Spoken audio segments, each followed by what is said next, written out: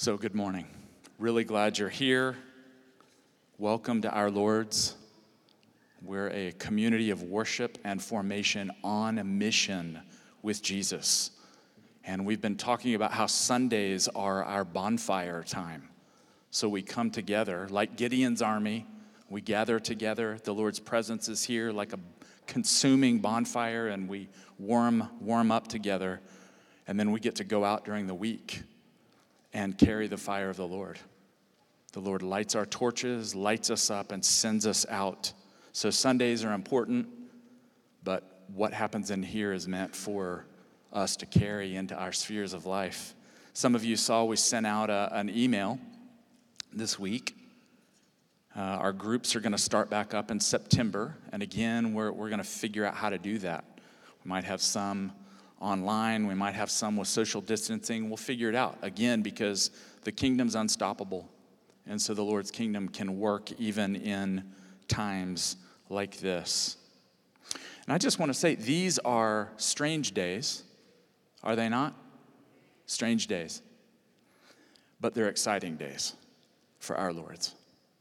And so today is actually a pretty important day. And we're going to talk about becoming a vineyard. We're going to talk about joining the Vineyard movement. I'm going to do a couple of things here, but before I do, I want to explain a little bit of background. Very briefly, what sets the context for today, becoming a vineyard, talking about the kingdom of God. The elder board almost 3 years ago was talking about leaving the RCA, the Reformed Church in America, of which we're a part. Some of you may not even know that. That's okay. But we have some people here who have been part of our Lord's from the beginning. So 43 years of history, and they know the RCA. And so about 3 years ago, the elders were meeting, and I was there, and I got to hear the deliberation, and they talked about leaving the RCA and finding a denomination or a movement with which we could affiliate. And so this is a process that's been in the making for years. And so last year, the elder board voted unanimously to join the Vineyard movement. And there is no perfect movement out there. There's no perfect people out there. And so some of you might say, well, I know some things about the Vineyard, some really good things, and I know some areas where it needs to grow. Well, find a perfect movement for me out there. There is none, because there's people in it, people like you and me. And so what I'm inviting us into really over the next 3 weeks is to take a look at the Vineyard movement and to hear a little bit about the process that we're in. And so the Vineyard has opened their arms and said, we want to adopt you into our movement, and so we're ready to go with them. And on the other hand, the RCA has a formal process through which we have to walk. And so we're working out the timetable of that. And they have something called the Book of Church Order. And so we have to abide by that and walk through that. And I want to say we're doing this graciously. So we're on good terms with the RCA. It's not like, hey, we're taking our stuff and leaving, we're mad at you. That's not it at all. And why we're leaving is the RCA is working through some things theologically right now that we just don't want to be aligned with. So I can talk about that more. You can visit the RCA website. So over the next several weeks, these 3 weeks, but then beyond that, we're going to be learning more about the Vineyard movement. And just to let you know, there's going to be some logistics. Wallace will be talking more about this, but we're going to be taking a vote. And some of you might think, well, that's kind of strange. Well, the RCA, that's the way they do it. And I actually appreciate it. I appreciate that they would require a church that's leaving the denomination to take a vote. Do you know why? That's so crazy rogue pastors can't take a church where they don't want to go. So it's a good thing. Do you hear me on that? Some of us might go, that seems kind of old school, and it's okay. It's okay. They're safeguards so that they know the church, wants to go in this direction. So my goal for the next several weeks is to tell you where we're going, why we're going, and what that entails. Sound good? So we're going to do this 3-part series, and then we're in the process of providing online resources. So on the Our Lord's website, we're going to have some podcasts, some videos, some things you can read to immerse yourself and learn more about the Vineyard, their theology, their history, their practices. Sound good? And this morning we actually have a handout. The kids like it, right? That's an amen back there. We have a handout, and Connie, these are in the resource center, right? Yep, on the table.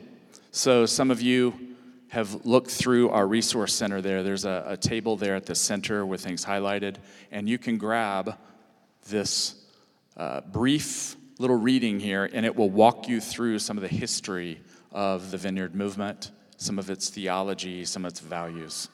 And we'll be learning more about that. So for the next 3 weeks, today we're going to talk about the kingdom of God and the Vineyard. Next week, we're going to talk about the Father's love and our worship as a response to the Father's love. And then thirdly, we're going to talk about walking with the Holy Spirit like Jesus. So these are Vineyard values, Vineyard distinctives rooted in the Scriptures. So looking briefly here, I want to do 3 things this morning. I want to talk about the kingdom of God as the overarching theme in the Bible. I want to talk about the kingdom of God as the driving force of the church. And then where I want to spend most of the time is looking a little bit at the Vineyard. All right? So, Brock, what in the world is the kingdom of God? What is the kingdom of God? Well, it's many things. Boiled down in simplicity, the kingdom of God is the presence of God. It is the rule and reign of God. And so when you want to know what the kingdom of God is and what it looks like, look at Jesus. He embodies the kingdom. He is the kingdom. He is the king. And so he embodies the rule and reign of God. And so you can look at him and his life and the Gospels, and you can see, that's what the kingdom is like.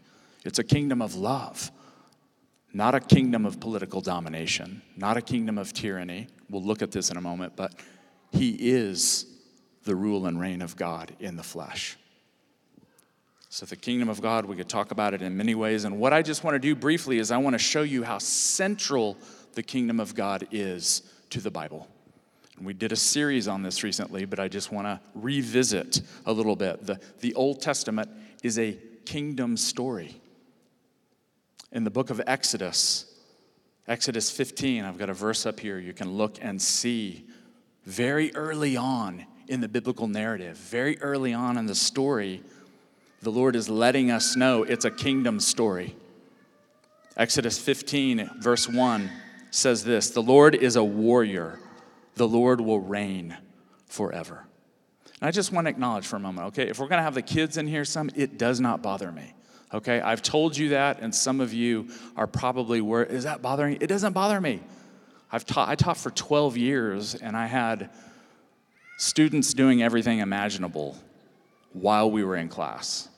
I've had students literally almost fall out of a chair while we're, so I am good, okay? And I'm inviting you into the comfortability, okay? So let's just throw off any sense of it bothers Brock. If it bothers you, we got to learn how to accommodate, okay? And I'm not speaking that harshly. It's just, this is what the international church does. If you go to the church in Nigeria, you got a lot of kids in there. And they are singing and crying and the whole nine. Same thing, church all over the world. So can we just grow into that and lean into it together? Is that okay? Is that all right with you? Okay. So we may have all kinds of joyful noises. I am good with it. If you start to fall asleep, then I may call you out. Jay, wake up. No, I'm joking. So the Old Testament story is a kingdom story.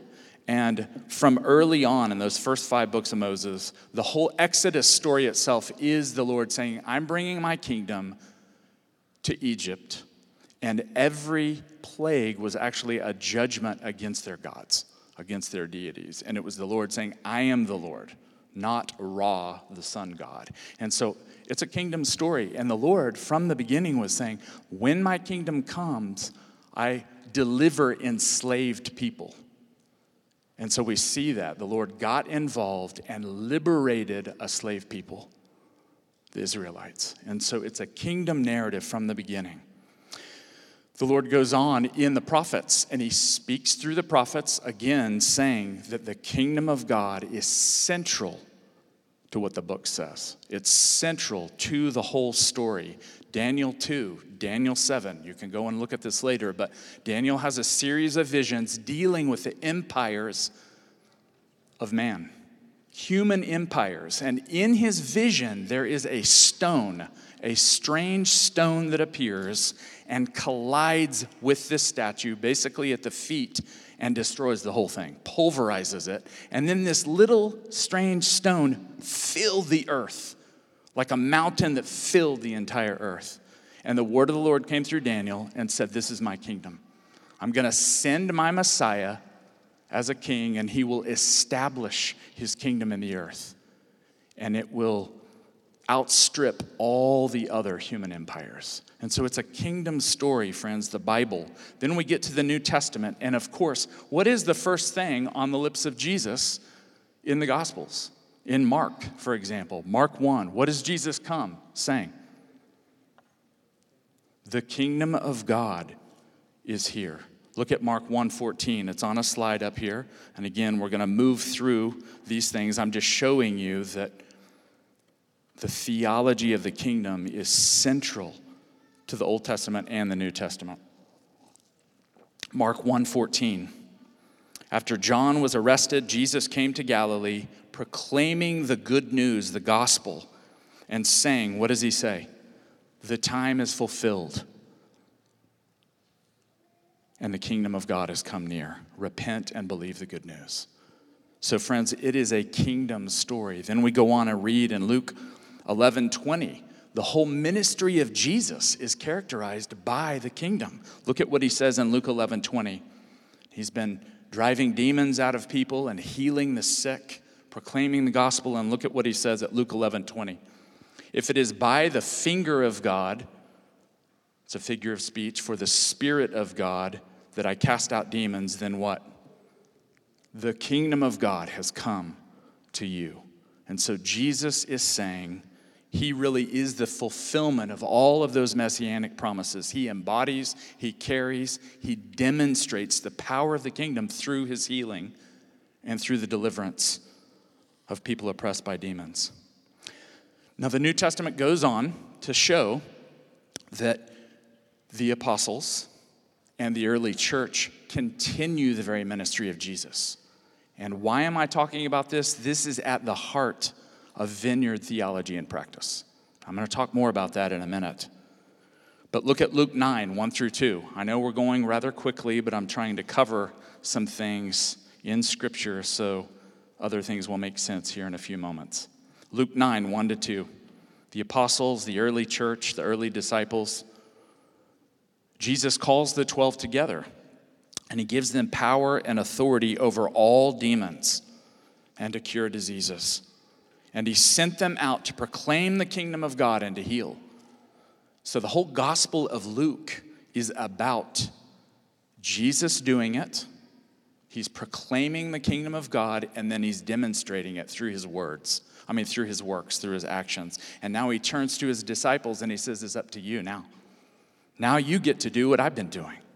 I'm modeling it for you, and you go do it. And then you go show other people how to do it.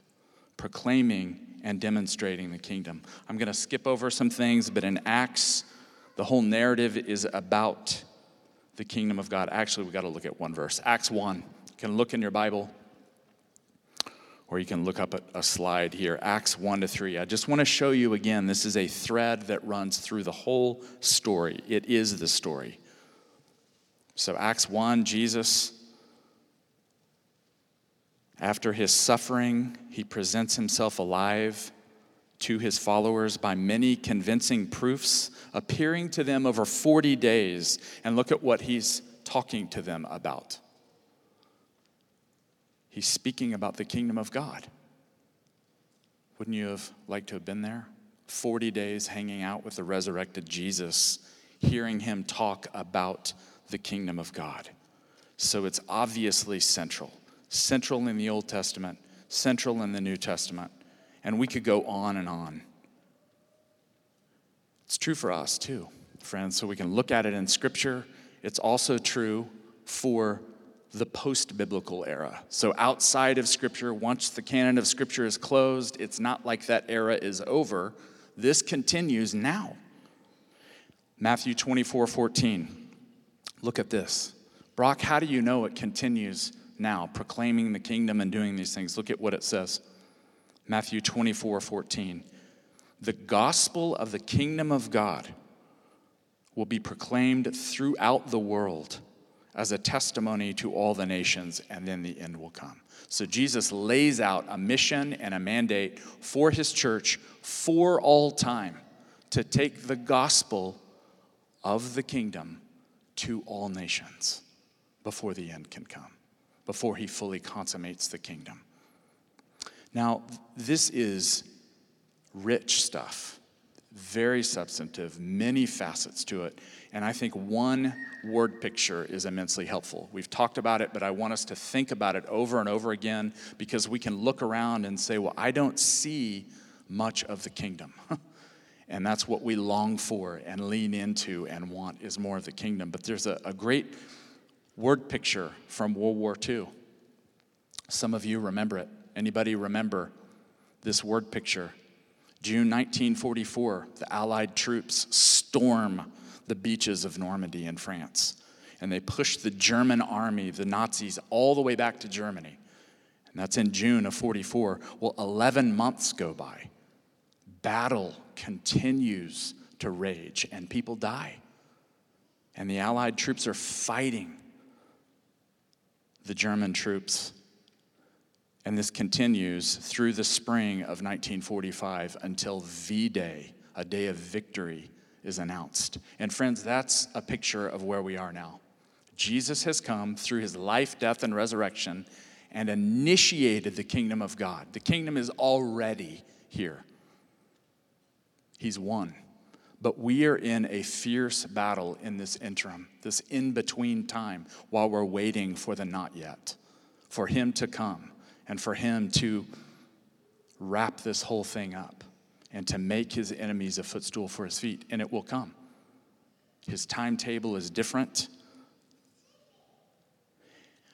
Just want to say before we look at one other thing, this is the cause that people are looking for. Young people, listen to me for a moment. This is the cause you want to throw yourself into. This right here. The kingdom of God. Am I right, John? My friend John Rutke, saved in the Jesus People movement, this was the cause he was looking for. He was a Buddhist evangelist. Won his whole family to Buddha, tripping on drugs, had all the pleasures he needed, and Jesus came crashing into his life and brought the kingdom to him and wrecked him for life. And he's been on fire ever since. So young people, Luke, your friends, this is the cause for you. There's nothing else like it. So give yourself to it wholly. Spend time in the scriptures. Develop a history with God. Learn to pray. Learn to fast. Learn to walk with Jesus. Learn to share the message of the kingdom, the good news with other people. There is nothing else worthy of this. I mean, we want to throw ourselves into this body, soul, and spirit. We want to use everything that we are and all that we have for this cause. The Lord, our money, our possession, our lives, our children, this is the cause. Amen? And the Lord's going to be teaching us more about that. And if we don't deliver this message, then we're selling people short. This is it. Endless drugs, endless sex, endless pleasure, endless travel, endless things, endless nice car, all of that pales. It's ridiculous. You will never be satisfied until you taste and throw yourself into the cause of the kingdom. So, very briefly here, because I want to spend the rest of the time. Second point, the kingdom of God is the driving force behind the church. The kingdom of God is the driving force behind the church. It creates the church. It's not the church. The church is not the kingdom. The kingdom creates the church, and we get, in a sense, to steward or be a custodian of the kingdom. This is super important right now, my friends, because the enemy wants to take our eye off of the kingdom and put it on politics. The kingdoms of men and women.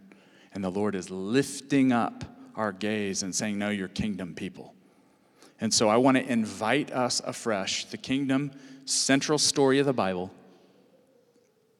the driving force behind the church, and I want us to put on kingdom glasses. Just do that with me. Young ones, kids, put your kingdom glasses on right here. Kingdom goggles, so that we view everything through the lens of the kingdom. Through Scripture, through the story of the kingdom, but we view everything. So as you read the media, as you're politically involved, which we celebrate here, we're active, we don't stick our head in the sand, but you put the kingdom goggles on and you say, what I'm reading right now, what I'm hearing from this movement, does it line up with the kingdom of God and the kingdom's agenda? If it doesn't, we set it aside. That's a difficult thing. That requires prayer, meditation on the Scripture, community with other people, reading things. But we at our Lord's want kingdom spectacles, kingdom goggles on, so that we're kingdom people. And I've been trying to do that recently, and there are a lot of times where I get fired up about something. I read something, and man, I feel fire in my belly. I put kingdom glasses on, and I say, that's not the kingdom. That's something else. I can still feel some fire over it, but I'm called, you're called to be people of the kingdom. So we can join with one another. The ethics of the kingdom are radically different. Look at this. Then we're going to switch gears and look at the Vineyard history. Look at John 18:36. Jesus is speaking about the kingdom, and he's letting us know something about the kingdom. And this should be your chiropractic work for the day. Because I think we oftentimes, we misinterpret the kingdom, or we're involved in the kingdoms of men and women. And this right here is your adjustment. John 18:36.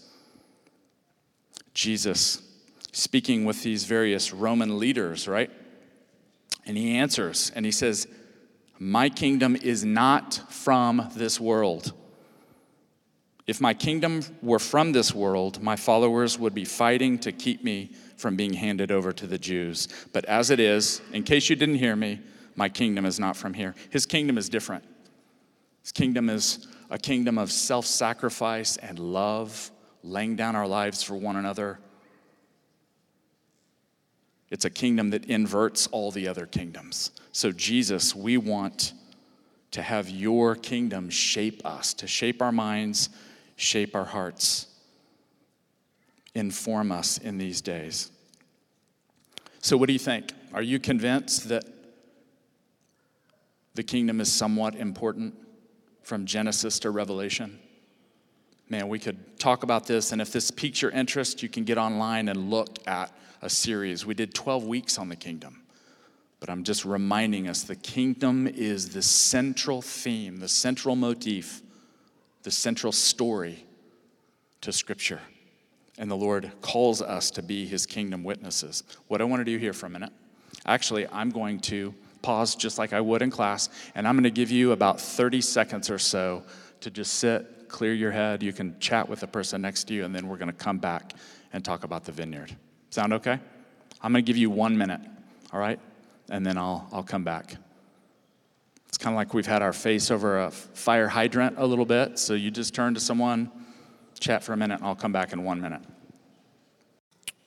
Okay. Give you a little space there because we are going to take a few minutes and talk about the Vineyard. And I'm taking a little bit more time today. We just need it. Is that okay with you?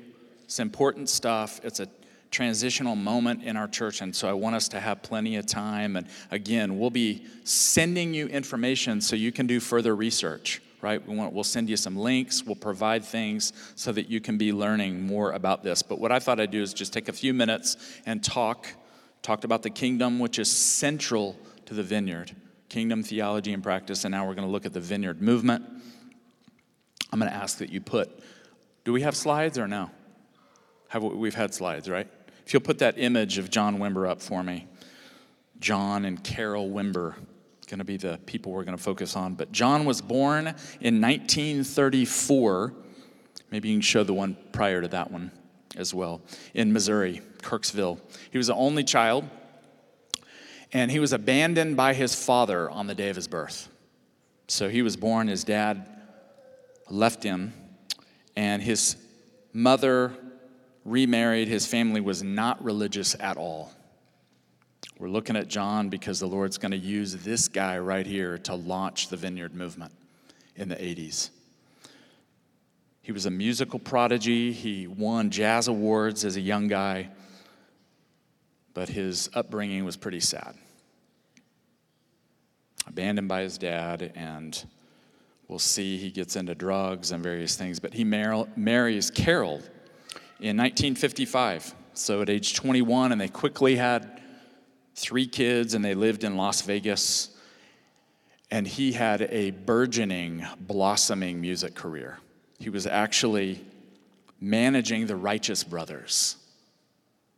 Some of you, what's their big hit that you're aware of? You've lost that love and feeling, right? There you go. Thanks. That's my mom singing that. Thank you, Mom. That's their big hit, but they had a lot of other hits, didn't they? And he was managing them. He was helping to arrange their music. He actually played the saxophone in the Righteous Brothers. So this dude was no joke. He was a serious musician. His career skyrocketed, and his personal life fell apart. So he's strung out on drugs. He and Carol, their marriage was in shambles. And she said, "I'm leaving you." In 1962, after 7 years of marriage, she said, "I'm out, John." So she took the 3 kids and moved to LA. And so in desperation, John didn't know what to do. He's a pagan. He doesn't know where to go, what to turn to. So what does he do? He goes to the desert, drives out to the desert, and cries out for help. And little did he know that God was doing something in his wife, Carol, at that moment. So Carol called him and said, "John, I'll give you one more chance, one more opportunity to mend our marriage." And so he moved to Los Angeles, to Orange County. And make a long story short, John and Carol met with some friends there because their marriage was just in a desperate place and they needed help. And these friends said, "We found Jesus." And John's like, "Who? What?"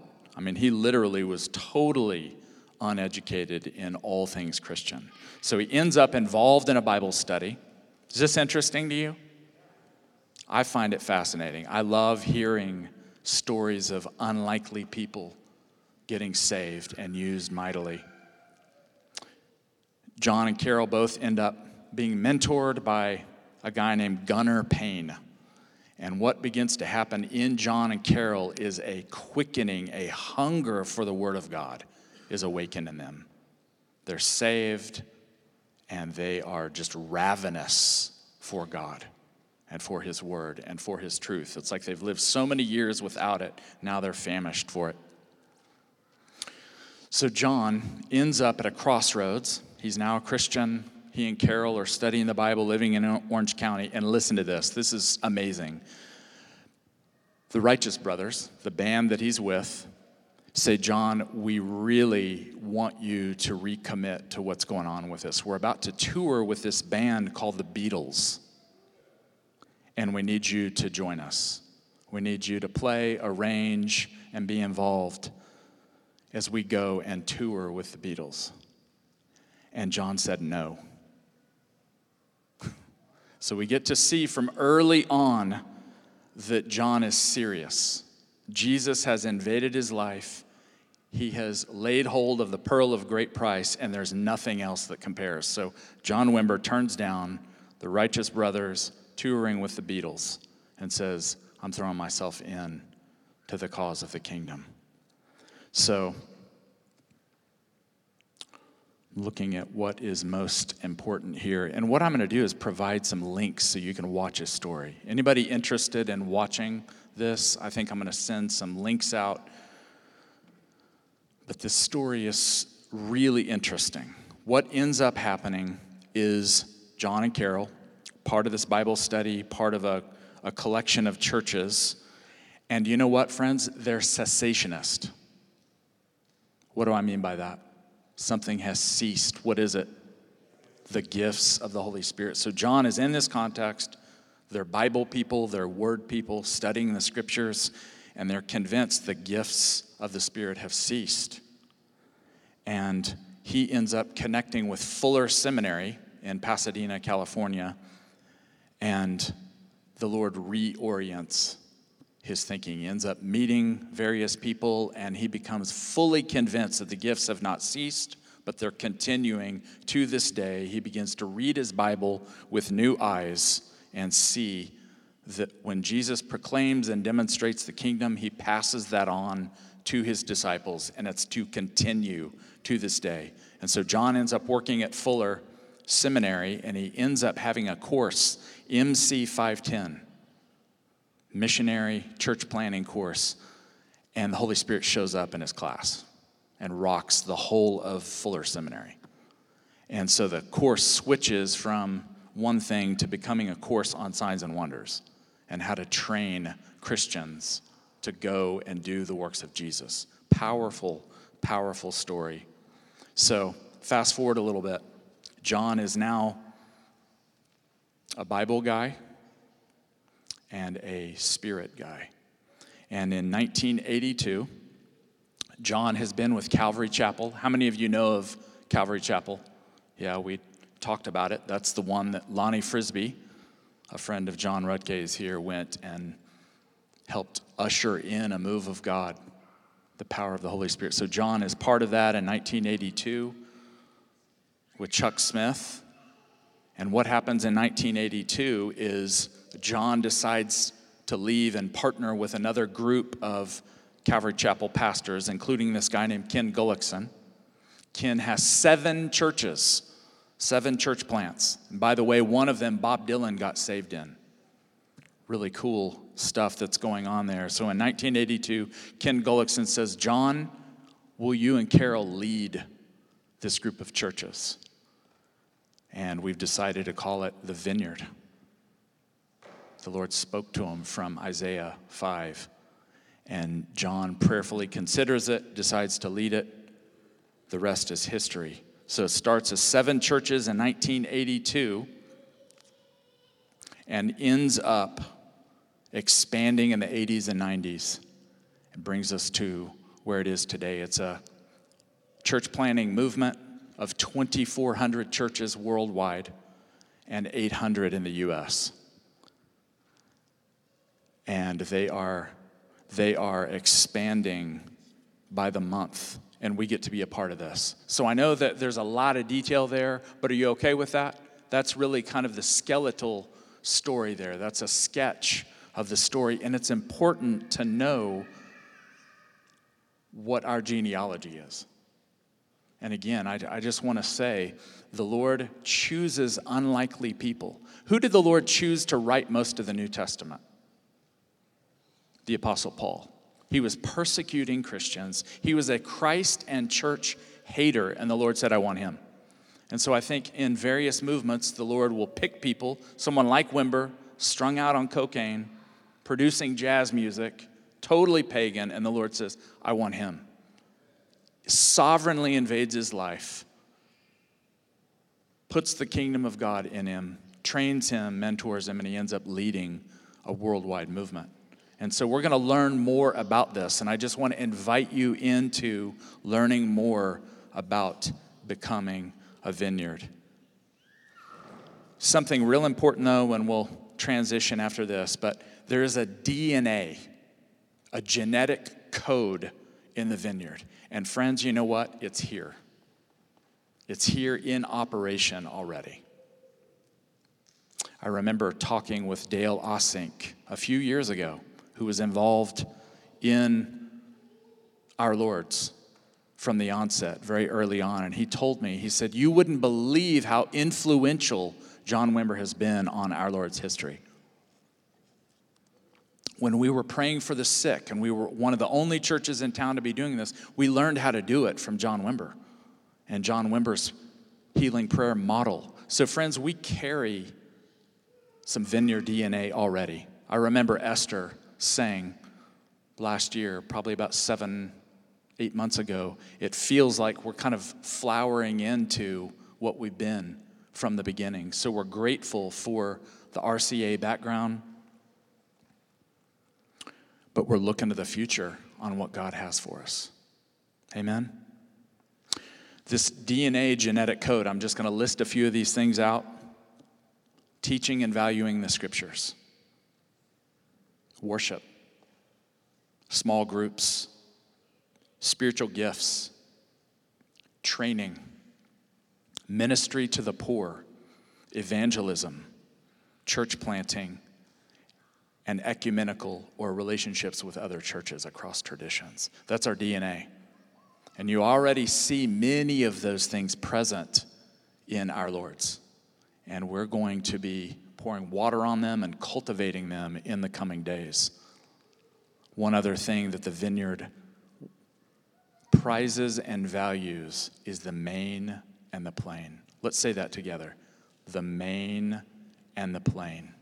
So if we're kingdom people called to proclaim and demonstrate the kingdom of God, we always say, okay, what is the main and the plain of Scripture? And that keeps us navigating a true north. And so, again, in a political climate like this, when there are various messages or things calling us, we're kingdom people. We're focusing on the main and the plain. We're supposed to bring the gospel, the good news of the kingdom of God. Pray for the sick. Be a part of planting churches. Much more to talk about. I know that was like putting your face over a fire hydrant, but I wanted to take adequate time to talk about the kingdom, to talk about some of the story, and we'll be providing more. Next week, we're going to talk about what is at the heart of the Vineyard movement, and that is the Father's love. The love of the Father for us, and then our response in worship.